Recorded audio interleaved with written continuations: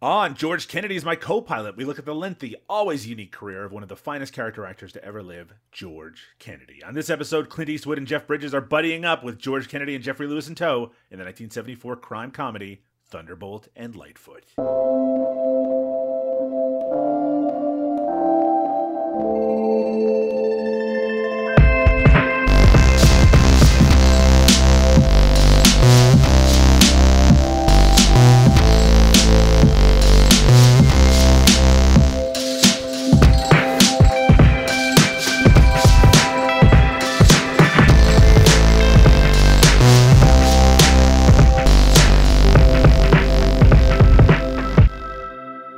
Welcome to George Kennedy is my co-pilot, a podcast devoted to the always wonderful George Kennedy. I'm Doug Tilley, and with me as usual is Lightfoot to my Thunderbolt, Liam O'Donnell. How you doing today, Liam?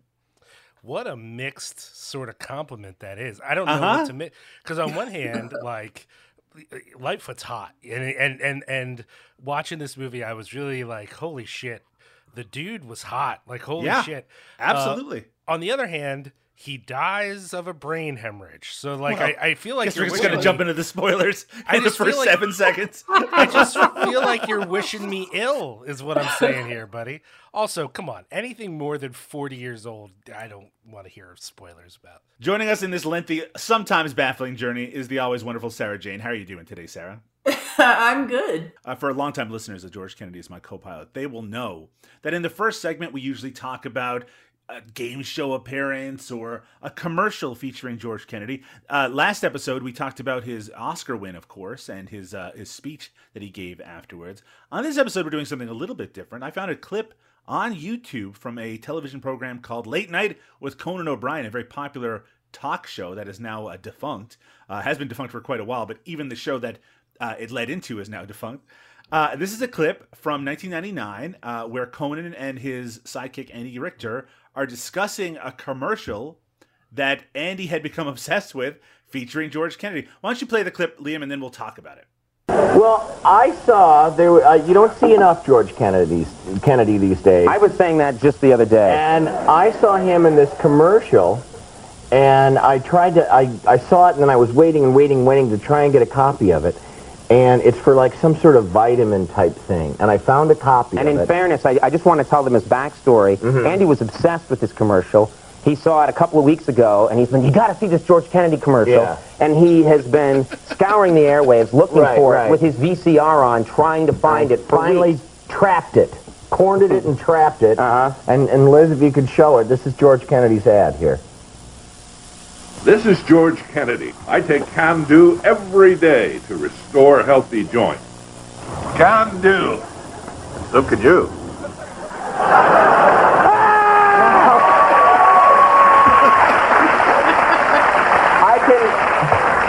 I can see using George Kennedy for the voiceover, but why have that sea monster in it?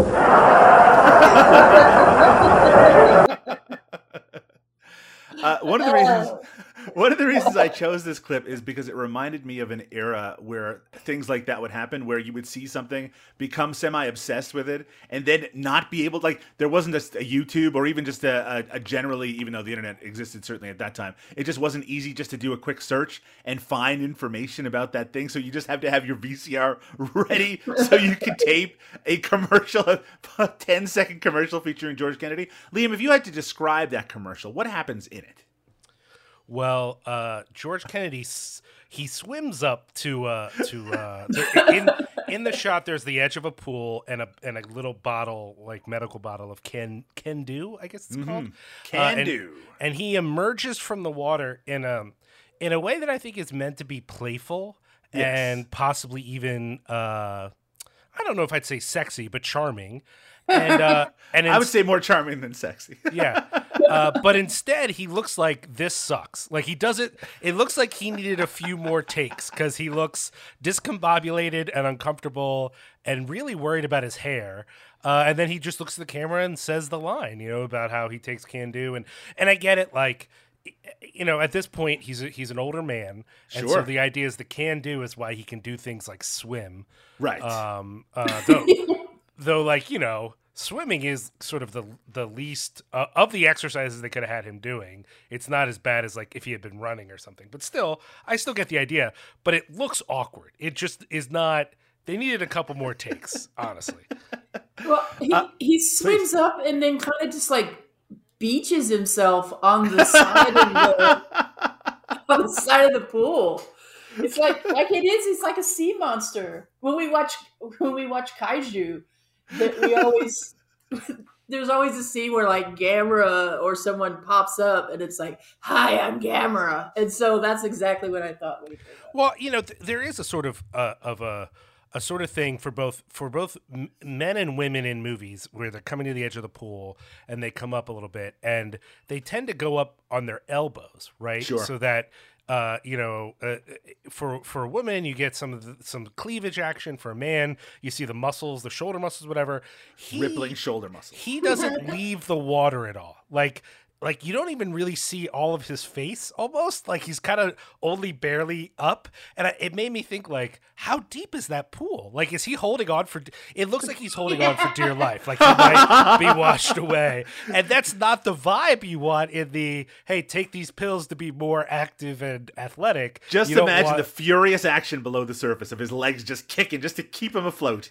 It just, that's what it looks like. And I just thought, was there not a more shallow pool available? I mean, where did they shoot this where they're like, this is the only pool we got to do it, this is what it is? It's just it's very weird. Liam, I was reminded of a famous scene from the television show Twin Peaks, and there's a sequence in it where the killer Bob, I can't explain. It would take me a little while to explain who Bob was, but he is the killer on the show, sort of. And there's a sequence where basically we have a point of view shot as Bob walks towards us and climbs over a couch. You are a captive audience. You are the eyes, right? You are the camera, and you cannot stop yourself as this evil visage comes closer and closer. And that is sort of what I was feeling as George Kennedy was arising out of this pool. So you're comparing this George Kennedy commercial to one of the most terrifying moments in broadcast television. 100%. I don't know that there's ever been a more frightening event on live TV than Bob on Twin Peaks. Horrific. It was. Sarah Jane, what were you going to say? Bob was terrifying. If you look at the notes, look at the picture of George Kennedy in our notes. Mm-hmm. And is he on the bottle of Can Do? Oh, that's a very good question. I believe he is. Oh man, why wouldn't you want to have George Kennedy on your bottle of Can Do joint supplement? Right? It's a weird color mix because it's like magenta. Like what? But it looks like him. Maybe Johnny Carson? I don't know. Like, is he trying to show muscle? What is that? I'm fascinated. Listeners are already probably aware that the clip that we used from Conan O'Brien was of taped from a VHS tape. I mean, converted from an old VHS tape. That's why it has all that sound. But there's just something more found footagey about seeing George Kennedy through the eyes of a Conan O'Brien episode from 1999 when this, contemporaneously with this commercial that was playing at that time. Hey, we know George Kennedy pitched a lot of stuff. That's the only way to see this. What was it called? Can Do joint supplement. I wanted to get just quickly your takes. I was a big watcher of Conan O'Brien in this era, even though because I grew up in Newfoundland, Canada, which has its own time zone, as I bring up as often as I possibly can, it meant that the Newfoundland time zone is an hour and a half after the Eastern time zone. So Conan O'Brien wouldn't start until 2 a.m. So you would have to stay up pretty darn late if you wanted to watch it. And it's already called Late Night with Conan O'Brien. Starting with you, Sarah, were you a watcher of Conan at this time period? Excuse me. I think I was more. What else was on? Letterman. Well, no, this was after Letterman, so it would have been Tom Snyder. Tom Snyder? Yeah, I was more Tom Schneider. Yeah, but it depended on the guest. Sometimes I would go between. If I was, in 1990, or 99, I was going out all the time. So Well, I can tell you one thing: I was not. I was the lamest 18-year-old you could possibly find. How about yourself, Liam? Were you watching Conan when you were a couple years older than me? No.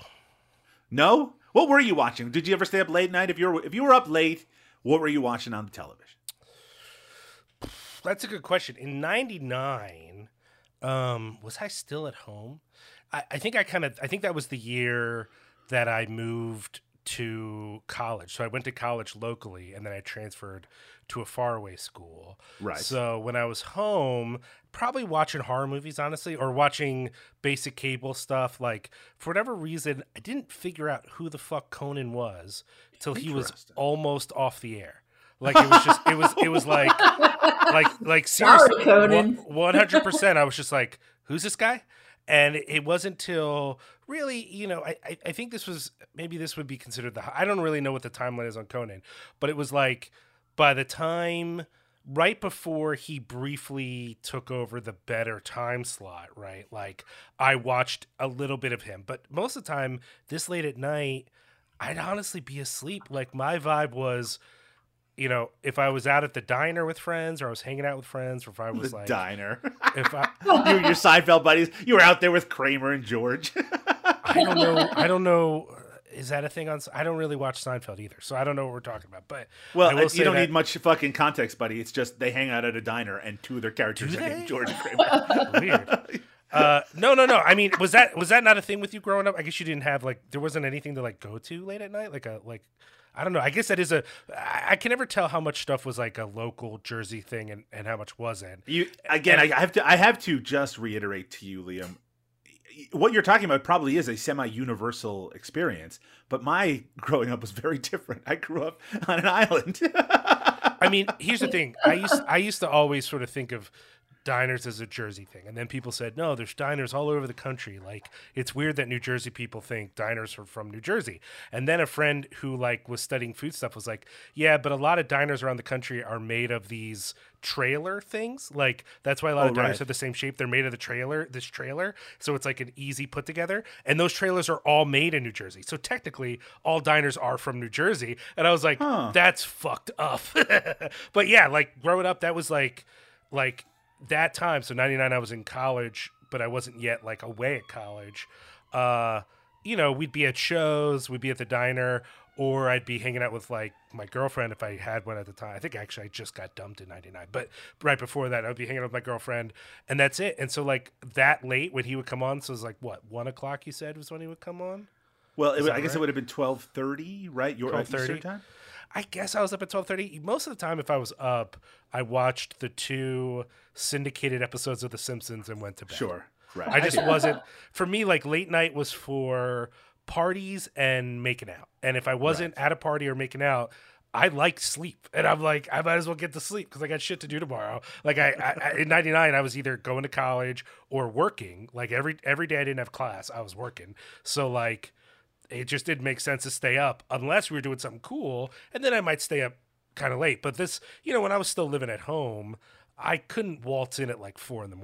You know what I mean? I was still in bed, in the home at 1 o'clock. Because if I came in too late and woke my mom up, it was going to be a whole issue. Even though I was technically an adult, it was still you're not really an adult, I thought we were going to have a lengthy conversation of our favorite moments from Conan O'Brien. So I'm really disappointed to hear that none of you decided to waste a lot of your late 90s watching. I mean, I watched some of when he was on. Wasn't he on TBS for a while or something? He was on TBS for a while after losing I watched his some. Tonight Show gig. I watched some of that. Not a lot, but some. I'm not a big talk show guy, man. It's not really. It wasn't something that really appealed to me for a long time. And in fact, I don't think I watched any talk shows regularly until Desus and Mero. I think that was the first talk show I watched on a regular And then they basis. betrayed you by having a falling out. Yeah, it really bugged me. I'm 100%. You say it like a joke, but I'm like, those motherfuckers. Liam, if you were, say, in your 60s and you had joint issues, how taken would you be by this commercial and this product of Can Do? I don't know. I think in 99, we were all a little more susceptible to the idea that there were special pills that could solve everything. Sure. I feel like by the time I'm actually old enough for something like this, I'm so skeptical of everything that I'm going to need an actual medical professional to recommend it. But in 99, I mean, shit, if I had painful knees as a 20-something, I would have ordered this. I was pretty down for anything. I ordered all kinds of, once I had my own credit cards, I'd order all kinds of weird shit that it turned out to be dumb and not really a good idea, Well, this particular pill contains a high dose of glucosamine, which, according to the Mayo Clinics, is a natural compound found in cartilage, the tough tissue that cushions joints. So maybe it would help. Maybe it's not even a bunch of nonsense being pushed onto us by George Kennedy. How about you, Sarah? If you were, I mean, look, frankly, my knee started hurting when I was 20 years old. But if you were in your 60s and you see George Kennedy pop out of that pool, would you be convinced to pick up some Can Do? No, it would be Can Don't. Oh boy! Yeah. No, I'm none more taken with that. Mm-mm. What supplements should we be purchasing, Sarah? None. No, it's all scam. Just get whatever the Liver King says. I'm sure he's reliable, right? There's been no fallout there. I'm sure that's fine.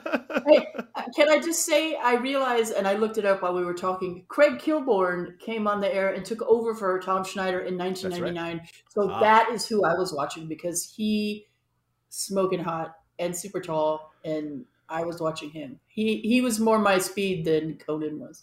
I mean, sorry. Sorry, did you say Craig Kilborn or Craig Ferguson? Craig Kilborn. Right. He had the show first, and then yes, that's right. Craig Kilborn, Ferguson took over, which I also loved him as well. I love Craig Ferguson. I did not particularly care for Craig Kilborn, but when you said that he was smoking hot, my brain was still thinking Craig Ferguson, and I'm like, that's an interesting way to describe him. He's a handsome man. Look, I'm not knocking him. It's just not the first thing that I would necessarily think about. Is all. I also want to point out, in 2000 was when they started showing reruns of Iron Chef on basic cable. And that became my late night show, like, more than anything else. Was like, just put Iron Chef on. That's what we're doing. Like, I would sometimes cancel plans if I knew people were going to be watching Iron Chef, so I could hang out and watch Iron Chef. Listeners, what did you like to watch in the later evenings, in the late 90s, early 2000s, if you were indeed alive, which, let's face it, you probably were. Why don't you leave us a comment through our social media or on cinemasmorgasbord.com. Sarah and Liam, we need to take a break. When we return, this is a movie that I can't remember. I actually just need to get a little update from all of you. Was this a first-time watch for all of us, starting with you, Sarah? I think I feel like I might have seen it just because of the name, but sure. I misassociated it with something else because I thought it was like a comedy, and I thought maybe I'd seen it at the drive-in. But having watched it last night, I don't think I have. If I had, this was almost like a first watch for me. And Liam, this was the first watch for you? 100%. I had heard the name before, but I had no idea what it was about, and was really surprised when I figured out what it was about. It's just not what I had pictured this movie was going to be. Exactly. And it was a first watch for me as well. So now I'm extra excited. Let us take a break. When we return, 1974's Thunderbolt and Lightfoot. Let each of us study to improve ourselves.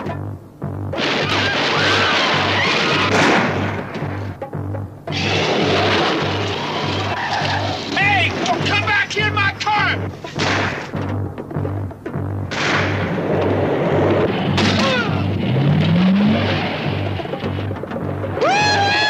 Which way are we headed? We're good together. You're 10 years too late. You stick with me, kid. You're gonna live forever. Brought back some extra goodies. Are you out of your mind?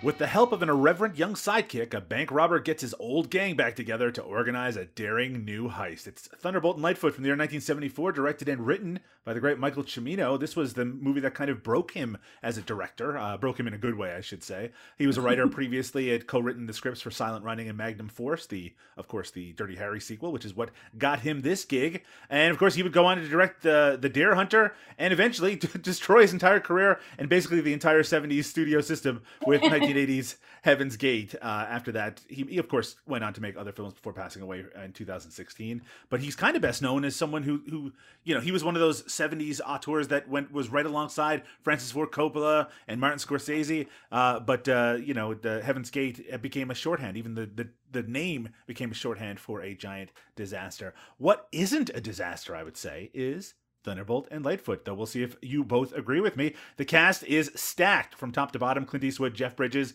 George Kennedy as Red Leary, Jeffrey Lewis, of course. Also small appearances from Catherine Bach from The Dukes of Hazzard, Gary Busey, Burton Gilliam from Blazing Saddles is here in one very memorable scene, as well as Dub Taylor. A lot of familiar faces just show up briefly in this, but it's really about that relationship between Thunderbolt, played by Clint Eastwood, and Lightfoot, played by Jeff Bridges. Now let's get into it.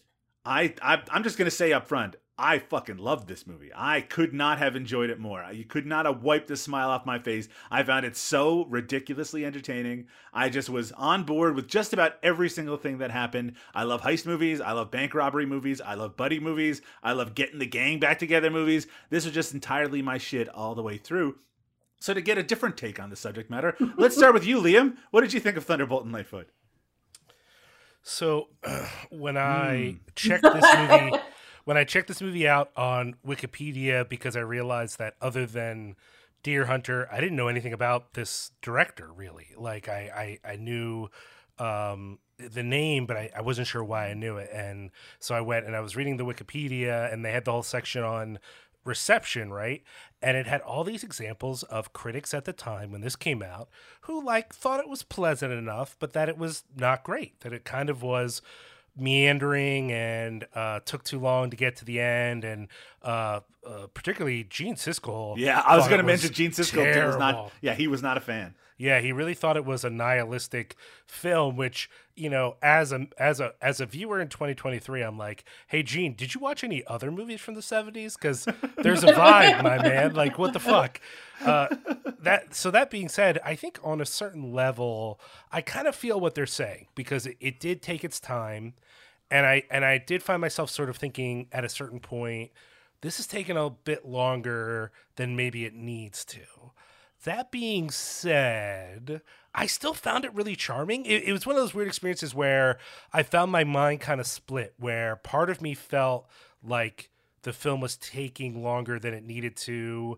On the other hand, I found most of that time just kind of engaging and charming and interesting. Sure. I understand why someone watching it might feel like the movie lacks a kind of like moral center, if you care about that sort of thing. But it's not that I never do, but just in this case, I didn't.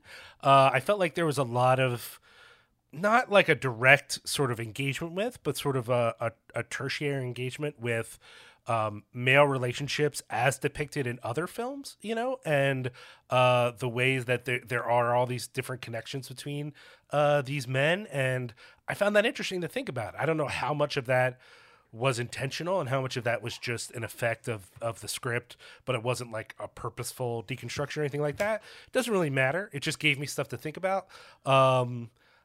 There's probably a version of this movie that's a little bit edited and a little bit more direct that would still be pretty good, maybe. But for me, I don't know, something about the combo of the pacing and these performances. I really like this movie a lot too, Doug. I don't know. You sound like over the moon, and I was a little more... I'm so over the moon, Liam. The idea that this movie is able to take a tangent, like a 20-minute tangent, where these guys all have to get little piddly jobs in order to afford to do the job that they want, the bank robbery that they're trying to do, to me is so funny and so amazing, and exactly the sort of shit that would be the first thing on the cutting room floor if it was being made. On paper, I hate that.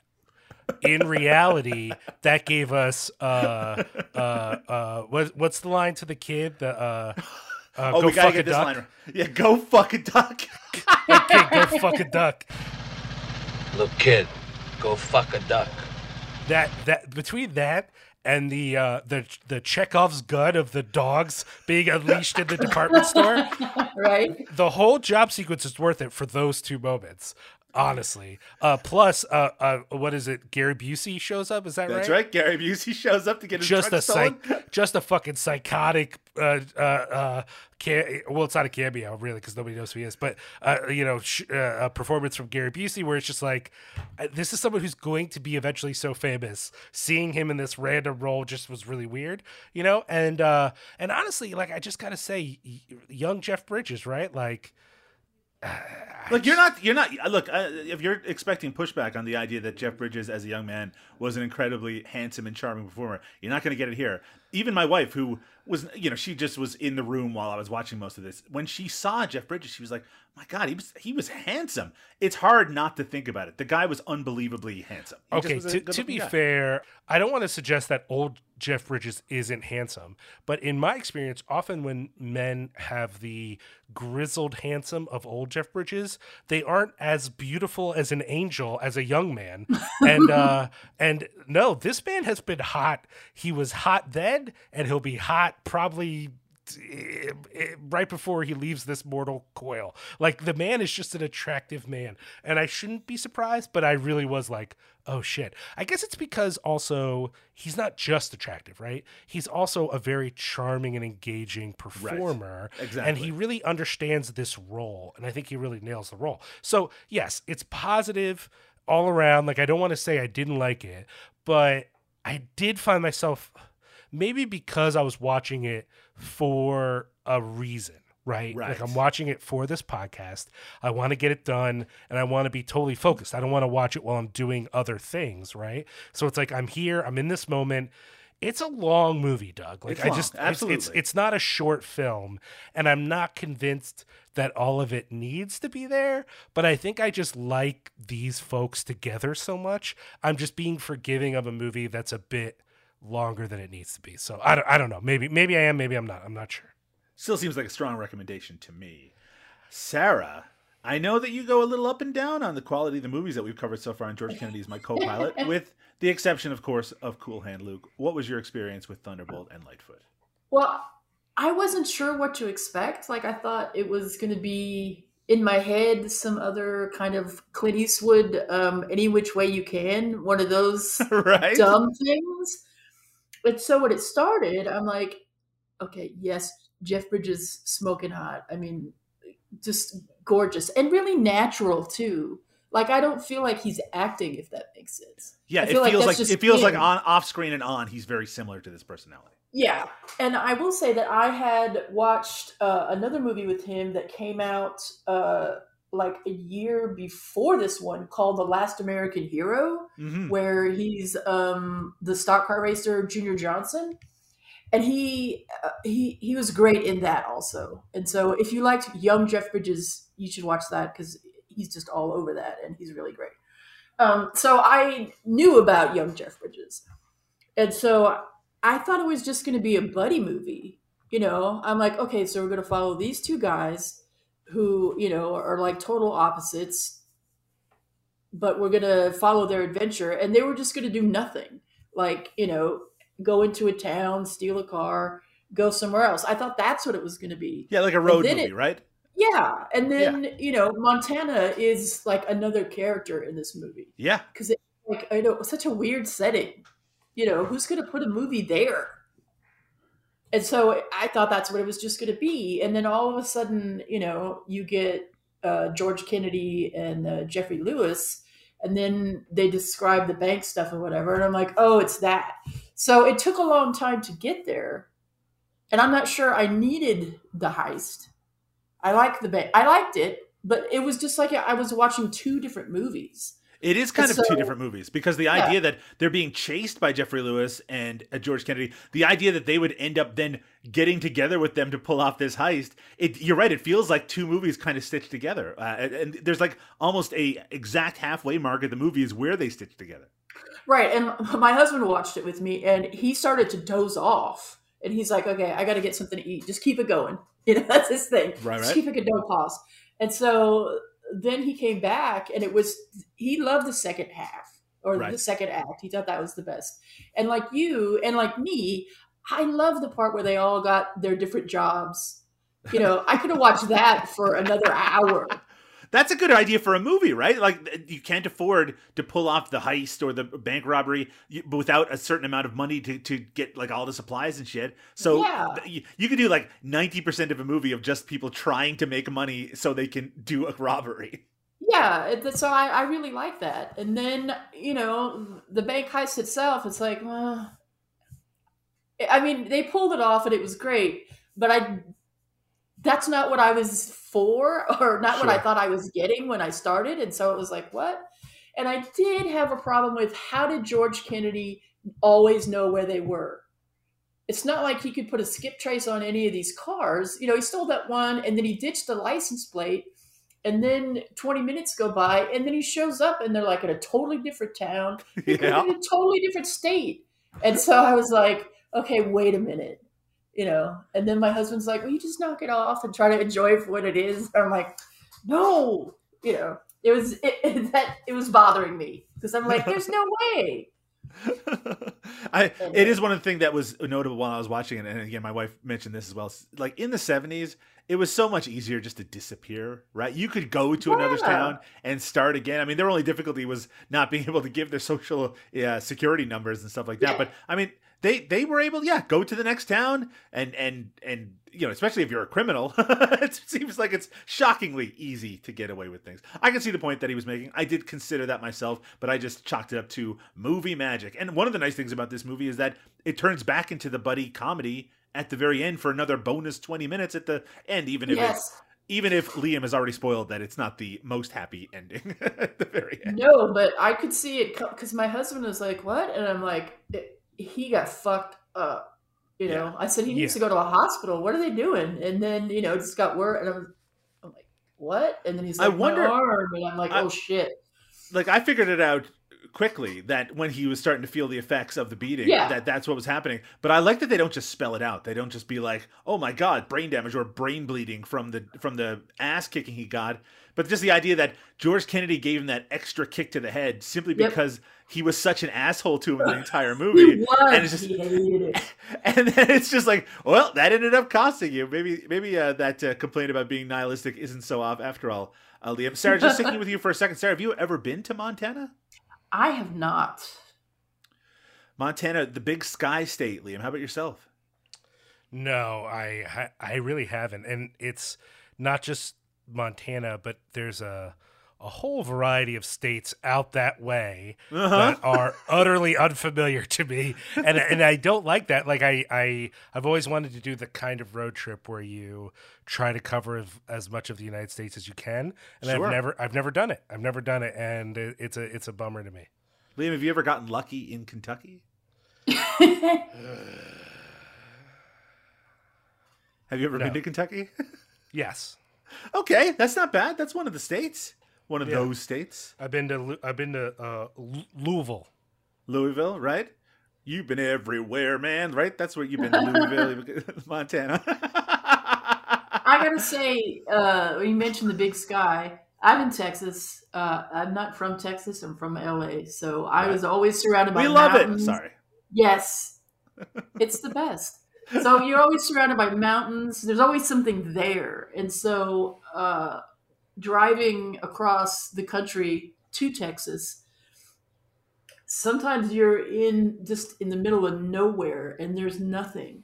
And I got to tell you, with just flat land and the sky is terrifying. Interesting. It's oppressive. It's weird because there's nothing there, but it's really oppressive and I hate it. And it's funny because some people would say it's the opposite of that, right? The idea of all this openness is what gives it. I mean, it's called the big sky, but when you hear that, you feel terrified at this giant sky coming at you. Yes. When we lived in New Mexico for a little bit and my in-laws lived up in the mountains. And if you were up there, because I don't know, it was like 7,000 feet, 10,000 feet. I don't know. It was above sea level. It was high.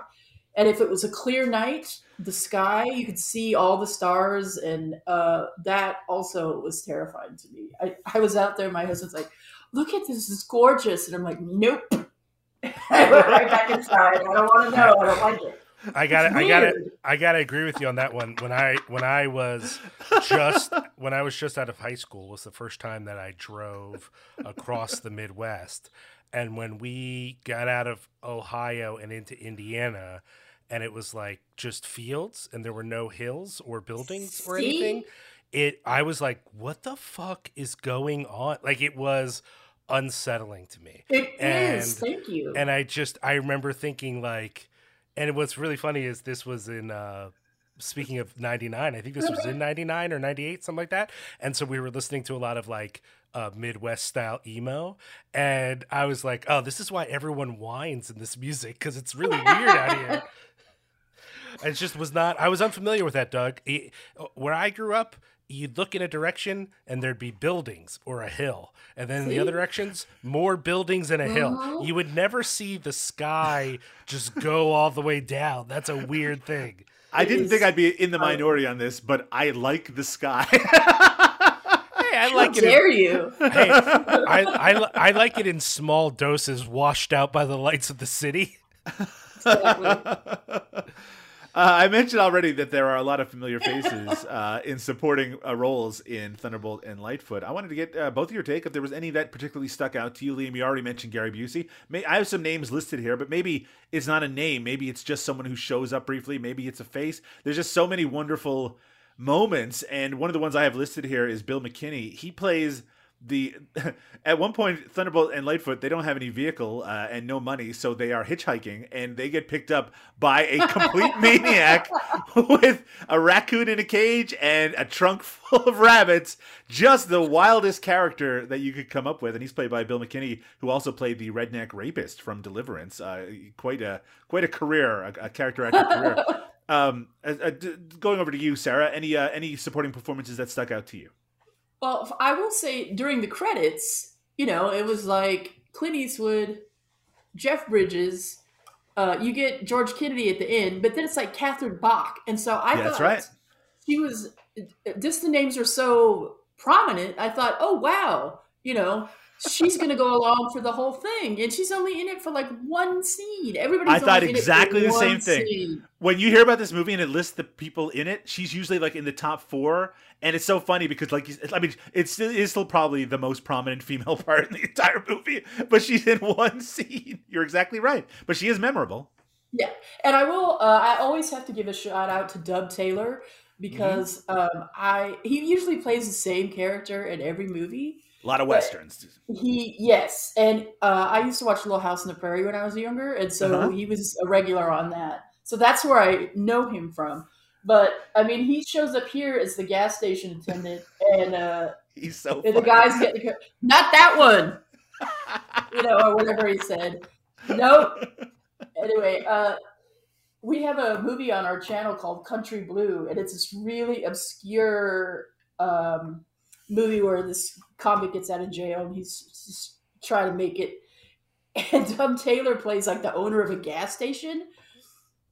And the convict loves his daughter, and his name is Jumpy. And so he wears this most grimy T-shirt. It's like for Champion Spark Plugs or something, and it's white. But I mean, it was white at one point, but he wears it all the time, and it's like 100 degrees and it's hot. Right? It's just insane. Anyway, so I love Dub Taylor. How about you, Liam? Anyone stick out in supporting performers? So, Burton Gilliam is listed as welder. Is that the guy who tells a story about dropping his cock in the other guy's hand? I took out my pecker. You can always recognize him, right? Because he got those big teeth. And he, most famously from Blazing Saddles. But also one of the Flying Elvises from Honeymoon in Vegas, one of my favorite Nicolas Cage movies. But yes, takes his pecker out, puts it in that guy's hand. Besides just that's a fun way for us to learn about the guy in the thing, it's also he's so sure that he's the funniest man who's ever lived. And the reason he's the funniest man who's ever lived is because one time he took out his private parts and put it in the hand of another man who was not interested in holding his private parts, and that is the height of comedy. And it's one of those moments where at the time, I'm sure there were people watching it who thought, oh, that's real funny. But in 2023, I think men are fucked, huh? Like there's something wrong with men. Like there's something deeply unhealthy about our gender. If at any point in the last 100 years, that story didn't make someone go, what the fuck is wrong with you, right? But instead, everyone's like, oh, that's well, it's just Clint, he's telling the story too. But apparently he was with a bunch of dudes at the time, and none of those dudes were like, hey man, stop doing that with your dick. Like, they all thought it was great, which is, again, what the fuck is wrong with men, man? That's a weird story. He's just relaxed about his pecker. That's fine. Yeah, maybe he's more open. Yeah, maybe in some ways he's more progressive. You know? If the story was, I put my dick in his hand and this guy didn't even think to jerk me off because he was so uncomfortable with my dick, that would be a different story. But it was like, I really belittled this guy by putting my dick on him. I just I sure showed him. Yeah, look at that look on your face. You have my dick in your hand. It's the weirdest thing. And then the fact that it goes from that scene to show us that this guy looks at nudie magazines. I'm like, okay, what's even happening right now? Speaking of those nudie magazines and that particular character, of course, he later gets wooed by Jeff Bridges in drag. Jeff Bridges, not only an attractive man in this, but also a pretty attractive female as well. Wonderful performance from Jeff Bridges. Jeff Bridges was nominated for a Best Supporting Actor Academy Award for this film. Nobody else in the cast got nominated. I wanted to ask you just quickly, Liam, do you think that this is a supporting role, or I thought he was co-lead? I mean, it's him and Clint Eastwood all the way. 100% co-lead. The idea, I mean, this. So here's the thing, Doug. You're angry. No. I'm not angry. I do wonder if this is one of the reasons the movie got such pushback. Like, for me, right, the way that the movie ends, which I did spoil for everyone, and I'm sorry, that Jeff Bridges passes away, and we have this, this scene of Clint Eastwood driving off with a young dead man in his passenger seat. Uh-huh. I wonder if not only did that bum people out so hard that they couldn't really vibe with the rest of the movie because it felt like, what even in that is the fucking point? But I wonder if also that's one of the reasons where people started to think of it like it's Clint Eastwood's movie because he's just there to be the sidekick and then die. And all that matters is Clint Eastwood at the end. Oh. And I don't think that's real for the movie. In fact, I feel like he's more compelling. But maybe that's also the thing where the Clint Eastwood's role is either to be amused or gruffly perturbed. And until they find the money, he has no other emotion. There's nothing going on with him other than him being like, ha, kid, or kid. Or and in other situations too, he's either amused by Red or he's angry at Red, whether Red is busting a joke or trying to murder him. And he doesn't really do much else emotionally until they find the money, which is actually that scene where they find the money. It's kind of emotional more than you would think because it's the only time Clint Eastwood's character is like shows another emotion. That's all you get, except for when he's preaching at the beginning, because he's a pretty believable preacher actually. I was gonna say that maybe he wasn't the most believable preacher because he's so hard. I can't quote anything with the Bible like you probably can, Liam. But he's saying it through those gritted fucking Clint Eastwood teeth. No, that seems fine. I mean, you forget, Doug. He's in Montana preaching to white people, so it's like that's true. About right. The crowd that he's talking to are so perfect in how they all look like, what's his name, Eustace Perkle, the fucking preacher from the like religious films from the 1970s. No, you're exactly right. How about you, Sarah? You think that should have been a co-lead? Maybe. I mean, what they were probably doing is hedging their bets because Clint Eastwood thought he was going to get a Best Actor nomination for this film, and so he probably figured, Clint Eastwood in the lead, Jeff Bridges in the Best Supporting. We'll both walk away with an Oscar. What did you think here? Well, didn't the movie start off with Jeff Bridges? Wasn't he the does. first person we saw? And so to me, it's his movie. And Clint Eastwood is just along for the ride. But they switch it at one point because Jeff Bridges says to him, like, hey, I just want to hang out with you.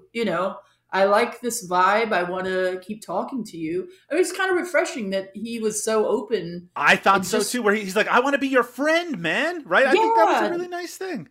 Yeah, so I guess right there is when it switched, but to me, no, he's definitely a lead. Sarah, what did you think of the Paul Williams song that was written for Thunderbolt? I wrote a note for that. Thank you for bringing it up. I thought it was great. I wish Where do I go from here? Yes, love Paul Williams. And so when it started, I thought we were going to get a long credit scene, but it was really quick. It was like actors, written, produced, directed, out. And I was like, oh, all right. And so, you get the reprise of the song at the end. Right. But yeah, no, I thought it was great. How about you, Liam? I know it's not your kind of music because no one is butting their head against the microphone. But what did you think of Where Do I Go From Here by Paul Williams? I didn't notice. There's like a montage about quarter of the way, maybe halfway through the movie, and then it's played again during the closing credits. You, of course, love Paul Williams. I mean, I love Phantom of the Paradise, but other than that, I don't know one way or the other, right? Like, well, we've already talked about one song on one of our podcasts, Liam. It's called "The Rainbow Connection," written by Paul Williams. Oh, that song makes me cry. That's the best song ever written. So yes, I love Paul Williams. Point for me, I guess. I forgot this was a fucking contest. You weirdo. Everything's a contest, Liam. I was going to talk about the heist, which I really enjoy, mostly because in movies like this, you usually get a scene where they carefully explain the heist, which they do in this movie, and then everything goes wrong. But in this movie, most of it goes off without a fucking hitch. And it's only afterwards where all they have to do is go into a drive-in movie theater and just stay there. That's where things get fucked up because the personalities are the problem. And one of the big personalities, and maybe the biggest personality in this movie, is, of course, George Kennedy, who we'll be talking about in just a second.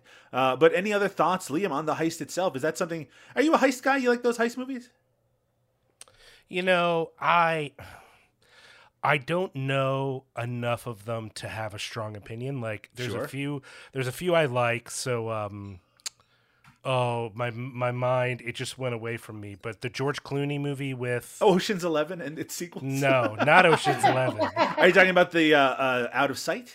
Yes. I love Out of Sight. Well, you know what? Let's go back on that. I do like Ocean's 11. I don't know why I said it like, no, of course not. Ocean's 11 is fine, but I don't love Ocean's They're 11. all directed by the same person who directed Out of Sight. I know, but to me, Out of Sight I enjoy Out of Sight as a heist movie more than Ocean's 11. Sure. I enjoy Ocean's 11 for the style of it all, but I don't really care about it. Whereas, at least at the time, I haven't watched it in a long time, but for a while, Out of Sight was a pretty important movie to me. But this is a genre, Doug, that goes beyond that. Like I remember liking the. Like Ronin, is that a heist? Was that be considered a heist? Yeah, I movie? think so. Absolutely. Yeah, so I like Ronin, but like. It's not a genre where if you were like, name me 20 heist movies, I could. I don't know that I could. Whereas like a lot of other things, I could name 20 off the top of my head easy. You know what I mean? I mean, Thief isn't really a heist movie, but it's got a heist element to it. I mean, it's mostly, it certainly has heists in it. You like Thief? I mean, I love Thief, but I love it for the look. The heist doesn't mean anything to me in that movie. What I care about is how it looks. You like Logan Lucky? You like that movie? You know what? I think it's funny, but the next day, I saw it in the theater.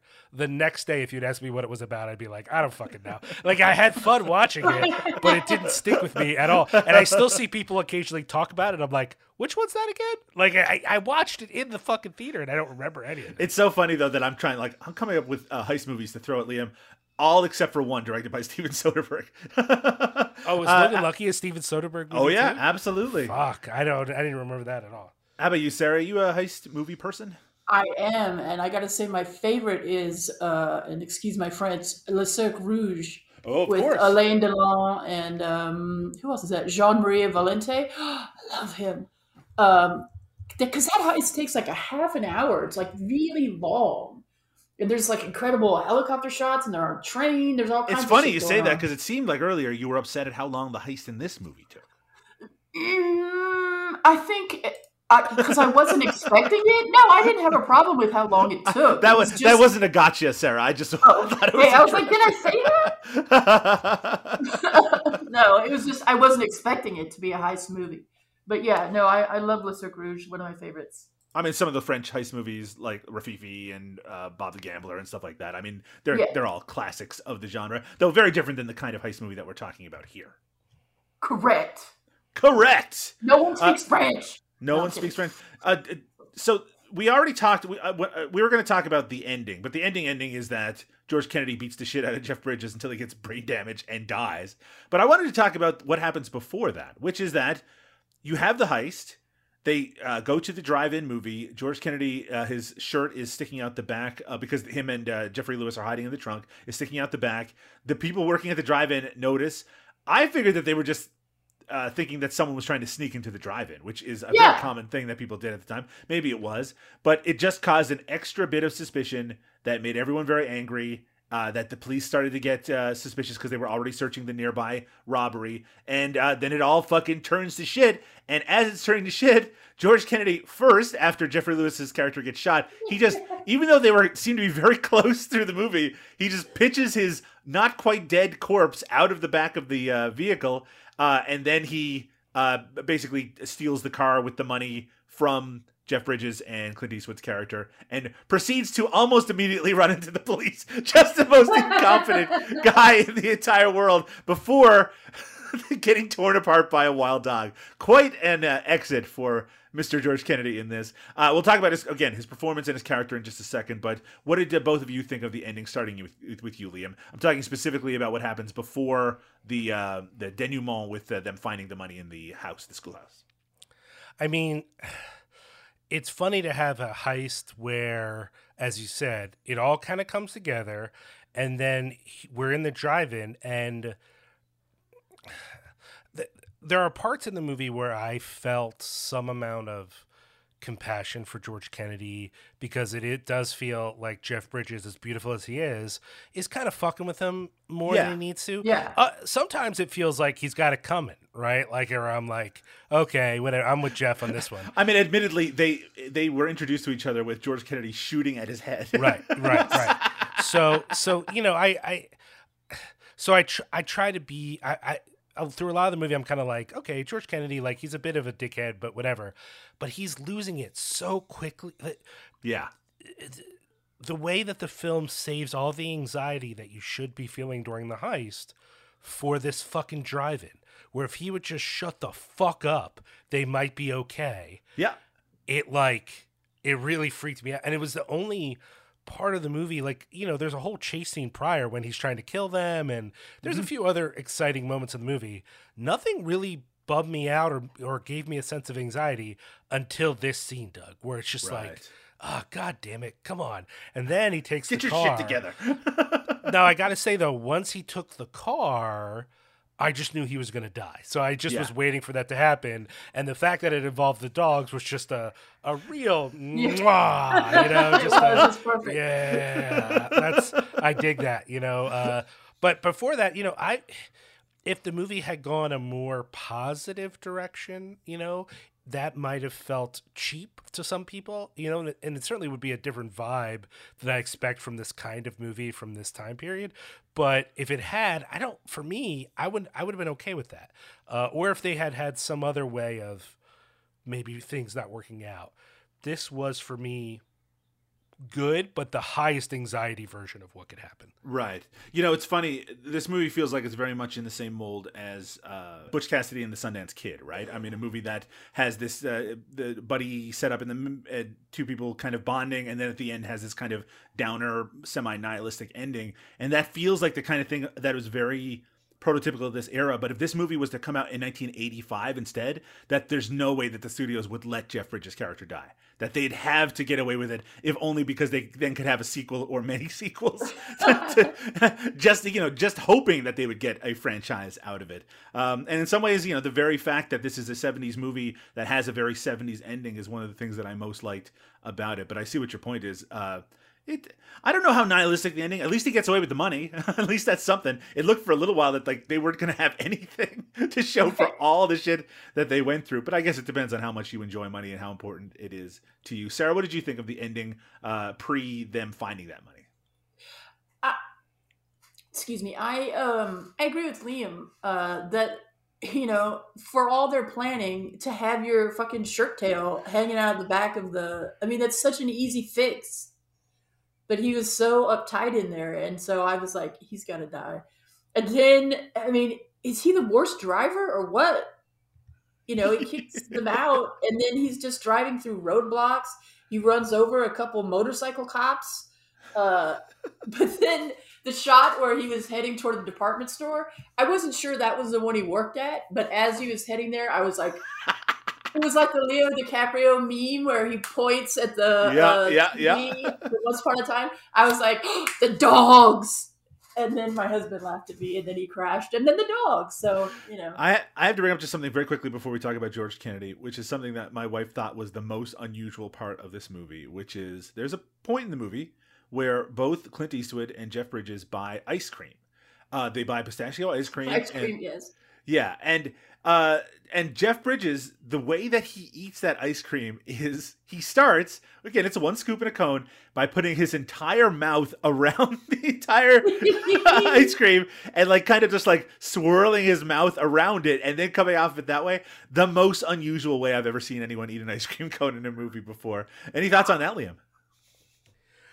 I really stopped and thought, did people change the way they ate ice cream when ice cream got bigger? Like it's such a small scoop, right? That's true. Most of the scoops you can get today, you would have to have an insane python mouth to fit it into your mouth. That's true. You're exactly right. So like it's only because the cone is so small. And I really did think maybe they ate ice cream different back in the day because it just looked in a movie in which I felt very invested, even as I was worried it was a little longer than I wanted, I still was in it. Sure. It's the one moment in the whole movie where my brain went, no. And I was out of the movie. I was out of it. Weird. What? Maybe it's the way we eat ice cream in LA, but that's how I used to eat ice cream because you put the whole fucking thing in your mouth. Yes, well, I was a child at that point. What if you had two scoops? What if you had two scoops? Well, I mean, you could put your mouth around the first scoop, then I imagine. I mean, it's the craziest thing I've ever heard in my life. There's a drugstore, or it used to be called Thrifty's. I don't know what it's called now. It's Rite Aid, and they used to have an ice cream counter, and you could go and get a cone. And they had if you look it up, look up like Thrifty ice cream scoop and you'll see it. And so you would get this cone. It was like 15 cents for one scoop. And the ice cream was soft like the one he had because it was hot and it was melty. So you'd have to kind of put your mouth all the way around it really quick just to be able to make sure there was no drips. And then you would work your way around it. Maybe it's about growing up in a hot place. Right, I did not grow up in a very warm place. I see what you're saying. It is a little bit more because of the shape of this Thrifty scoop. It's a little bit easier to wrap your mouth around it.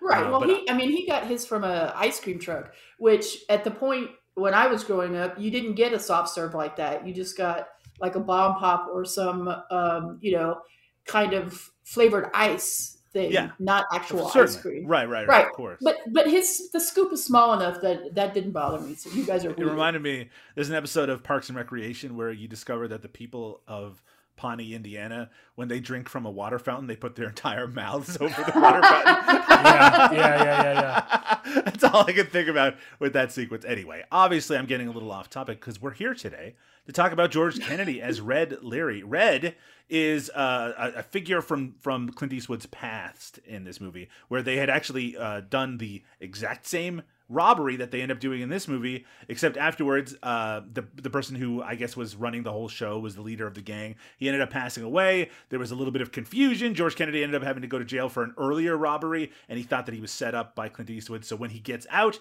not only does he want the money from the previous robbery, but he also wants to get revenge for what he sees as Clint Eastwood sending him up the river. So that's what, at first, like, it looks like that's what the movie's going to be. Then they reconnect. They, I guess, convince George Kennedy that is not what what he thought was not what actually happened. And they all get together until the big turn at the end. George Kennedy is called Red Leary because he has delightful red hair in this movie.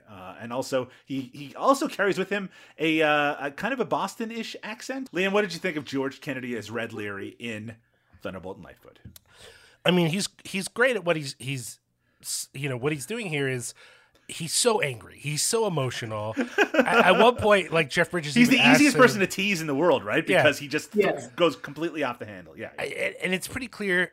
Maybe I'm reading into it, but my vibe was his anger level is tied to his level of intelligence. He's not the smartest guy. And when he feels frustrated by other people and situations, anger is what he feels in that situation.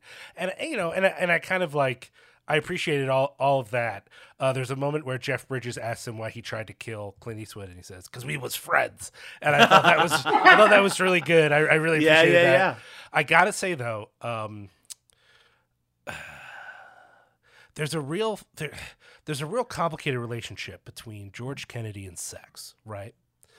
When George Kennedy Do you mean shows the up- actor or the character? I'm saying between George Kennedy the actor and the way the character he's playing is related to sex, because George Kennedy is like a confident, strong-willed man, and he's like, I'm George Kennedy and I like to fuck. I'm like, yeah, man, I feel you. But George Kennedy in this movie is like, oh my God, it's a woman, and oh my God, was she naked? Oh my God, oh, this girl is naked. Oh my God. I never, those moments, both A, when he's asking Jeff Bridges' character for details about this naked woman, and B, when he walks in on this, it's not clear if she's supposed to be a teenager or not, so that's also weird. But this girl is having sex, and the look on his face when he sees her naked body, I would like to never see that again. And it's so funny because, again, confident George Kennedy. Just a reminder, Liam, his name is Red Leary. Well, again, like one of these movies where he's a fucking pilot or something, or a mechanic, or maybe he's a secret agent. Any movie where he's a strongman and he's gonna walk in a room and be like, "Hey there, ladies." Nothing about that creeps me out. It's one of the things you might remember, Liam, from our airport episode is the one home detail that we get about George Kennedy is that he loves fucking his wife. Like that's and nothing about that was weird. I was like, yeah, he does. All right. And then when he walks into this room and sees that girl, I was like, nope, this movie sucks. Fuck this movie. And when the scene was over, I was back in. I was okay. But like him as a leering, insecure creepster is like the grossest shit I've ever seen in my life. And it was the one thing about this movie that I really was like, could do without. And so like, honestly, that's good, right? It's a good performance. It's what the character he's doing. Everything about it is a good performance. But as a viewer, I don't want that anymore, and I don't want to see it again. And I would like them to leave it out of future movies if that's the case. It's like I just can't stand looking at George Kennedy as he's in this movie. Great performance all around. Yeah, I mean it's probably a good thing that he ends up going back to being a villain later on, because then you can justify all of his disgusting behavior with, hey, he was a bad guy. He's supposed to be gross. Sarah, what did you think of George Kennedy as Red Leary? At some point, he just becomes a caricature of himself, and he just plays. I mean, I could see Red Leary in the commercial telling me to can do. Can do. So he's pretty repellent, I gotta say. But I did like Liam said, he's not very smart, and so he's the muscle, but he's got to have somebody be the brains. But I like that Jeff Bridges picked up on that. And so he just at one point where they're all in the hotel room and then he pretends to kiss him. I mean, He was so affronted by that. That's right. He puts his hand over his mouth and kisses him. Yeah, that's right. And so, he got really upset and then he wiped his mouth as if he had actually kissed him. He did. Yeah, he did. Like, oh, come on. That was one of those moments where I was like, I'm on Jeff Bridges' side on this one. Yeah, right? So... he was fine, but I'm glad that he was eaten by dogs. Even the cops were like, "Ooh, that's gotta be rough." They didn't even try to save him. They're just like, "Oh, that's." The cops are watching and just like, what a mess. I mean, he's not there to clean it up. I love George Kennedy as a villain in a movie of this kind of stature at this time period. It always makes me sad to think about that a decade later he'd be struggling for roles like this, right? That he wouldn't be able to get into mainstream movies anymore. But at this, he was still flying high, literally and figuratively, in the airport franchise at this point. So he was still, a big deal, and I like it. I love seeing him. He can stack up against any of these actors. He plays a great villain, and we haven't seen him in a lot of villainous roles so far either. So that was a lot of fun as well. I enjoyed it. You could tell from everything I've said so far, I thought Thunderbolt and Lightfoot was an unbelievably entertaining movie. And I can see why, when I said, once again, on social media that I was watching it, I got tons of people saying, I love that movie so much. To me, when I think about it, when I think about this movie from before I saw it, I always thought of it like a movie my father would love, which is not a knock against it. It's just that he loved Westerns. He loved tough guy movies and stuff like that. And this movie does fit into it, but I think it has a little bit more texture. I think it has a little bit more intelligence to it. It is supposed to be designed to be like a modern day Western, so maybe that's why the sensibility would have appealed to him as well. But I think it is a movie that almost anyone can find something to enjoy about, unless you're a big ding-a-ling, right, Liam? Ding-a-ling. What did George Kennedy say to that kid again? Hey, kid, go fuck a duck. A fantastic moment in the history of George Kennedy's career. Speaking of the career of George Kennedy, on the next episode, Liam, you may remember that several episodes back of our Carol Kane podcast, Praising Kane, we covered a movie called, what was it? The horror comedy we watched? Pandemonium. And I think I said on that episode that I had confused that movie with another movie, another horror comedy from that era called Wacko, directed by Graydon Clark. On the next episode of George Kennedy is My Co-Pilot, we're going to watch it. It's 1982's Wacko, directed by Graydon Clark. Has a great trailer that features George Kennedy, I believe, getting pelted with cream pies. So that's interesting. Starring Joe Don Baker, Stella Stevens, and George Kennedy. It's Wacko. Liam, have you ever seen Wacko before? No, I don't know that I've ever even heard of it. I remember the trailer is in a lot of like trailer compilations, so I've seen the trailer, but I've never watched the movie in whole. As we talked about in our Pandemonium episode of Praising Kane, this era had a lot of these horror comedies, from Full Moon High, Saturday the 14th, Student Bodies. This is one in that pile. I am a fan of this era of Graydon Clark and joysticks and whatnot. How about you, Sarah? You ever seen Wacko before? I haven't, but the thought of George Kennedy and cream pies, that's... I don't know. That's pretty scary. That'll have me leering like a George Kennedy character, I think. Right, exactly. That sounds filthy. But I do love, I'm looking at the poster here. I do love Joe Don Baker. I mean, so, and I like Graydon Clark. So we'll see, You know what? Hope springs eternal. I'm hoping that Wacko, I don't know why it has the title Wacko and then the same title in the same font right underneath it on the poster. What do I know? We'll check it out in the next episode of George Kennedy is My Co-Pilot. Sarah Jane, if people want to check out your work, what you've been up to lately, and of course your wonderful YouTube channel, what's the best way for them to do so? Well, I haven't been up to much lately, actually. South by Southwest was like my big thing. And so, sure. But the channel, always going, it's White Slaves of Chinatown 3D on YouTube. And we have all kinds of movies and things, TV shows, weird shit. My husband calls it paracinema. Sure. From around the world. It's usually rare, hard to find, unavailable. Come look us up. There's something for everyone there. Or you can find me writing for the Austin Chronicle. And find you, of course, on Twitter. Oh, on Twitter. Yeah. Fook this, Fook. Is that correct? Yes, at Fook this. I've had that username since AOL 2.0. So if you remember me back then, that is me. You want to just do a full-fledged background check on Sarah, you could probably do some searching and figure some stuff out. I got kicked off of AOL for that name. Someone who hated me. I had that name for like 7 years. And then someone who hated me, because, there was drama back then on Sure, AOL. Of course. Shout out to Hollywood Tonight Room. They reported my name as being, filthy. And so they knocked me off. And I remember having an argument with them on the phone. Like, how could you get rid of my name after 8 years? And they're like, too bad, so sad. And so I said, fuck you, AOL. And then I was never on there again. The end. Liam O'Donnell, how about yourself? We know Cinepunks is doing gangbusters lately. Any recent shirts from Rough Cut Fan Club? Where else can people find you? Oh man, you said all the things. Obviously, they should go to cinepunks.com. That's CINEPUNX. Latest episodes of this podcast, as well as my other two podcasts, Cinepunks and Horror Business, and a whole family of great shows, whether that's Twitch of the Death Nerve, or Tomb of Ideas, or The Carnage Report. And of course, Cinepunks is on social media, Facebook, Twitter, Instagram, CINEPUNX. As far as Rough Cut, I don't know.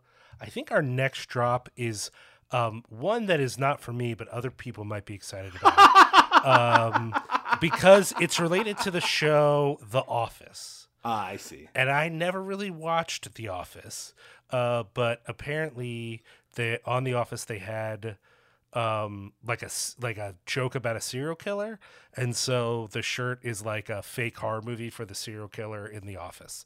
I don't get it. It's not feels my a little vibe. off model for Rough Cut, to be totally honest with you. I don't.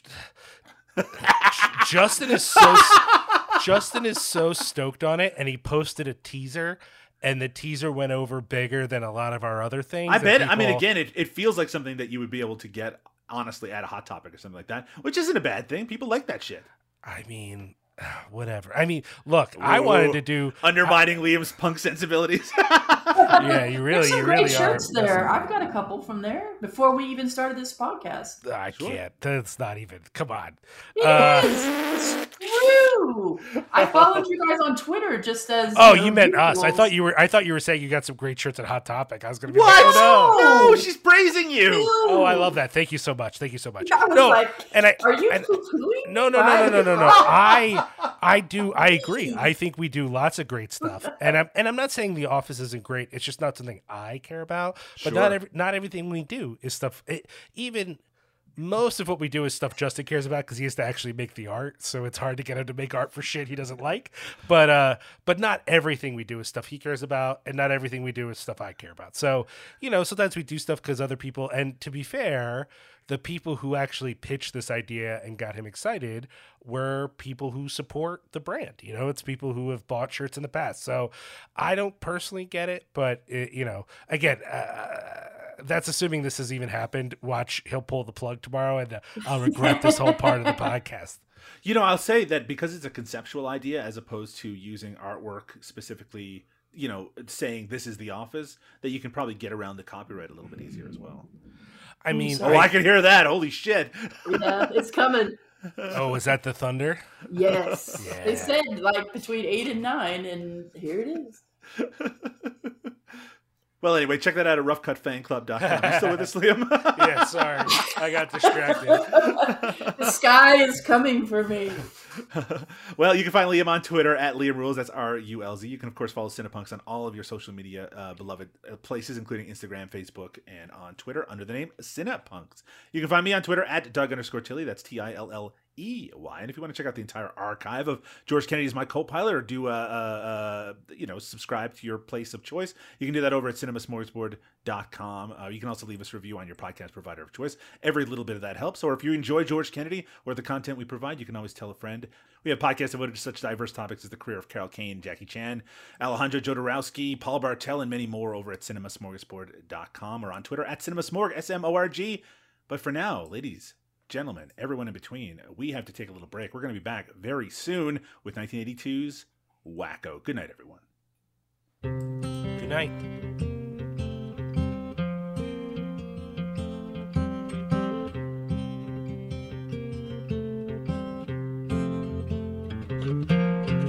If I knew the way, I'd go back home. But the countryside has changed so much, I'd surely end up lost. Half remembered names and faces so far in the past. On the other side, the bridges that were burned once they were crossed. Tell me where does the fool go when there's no one left to listen to a story?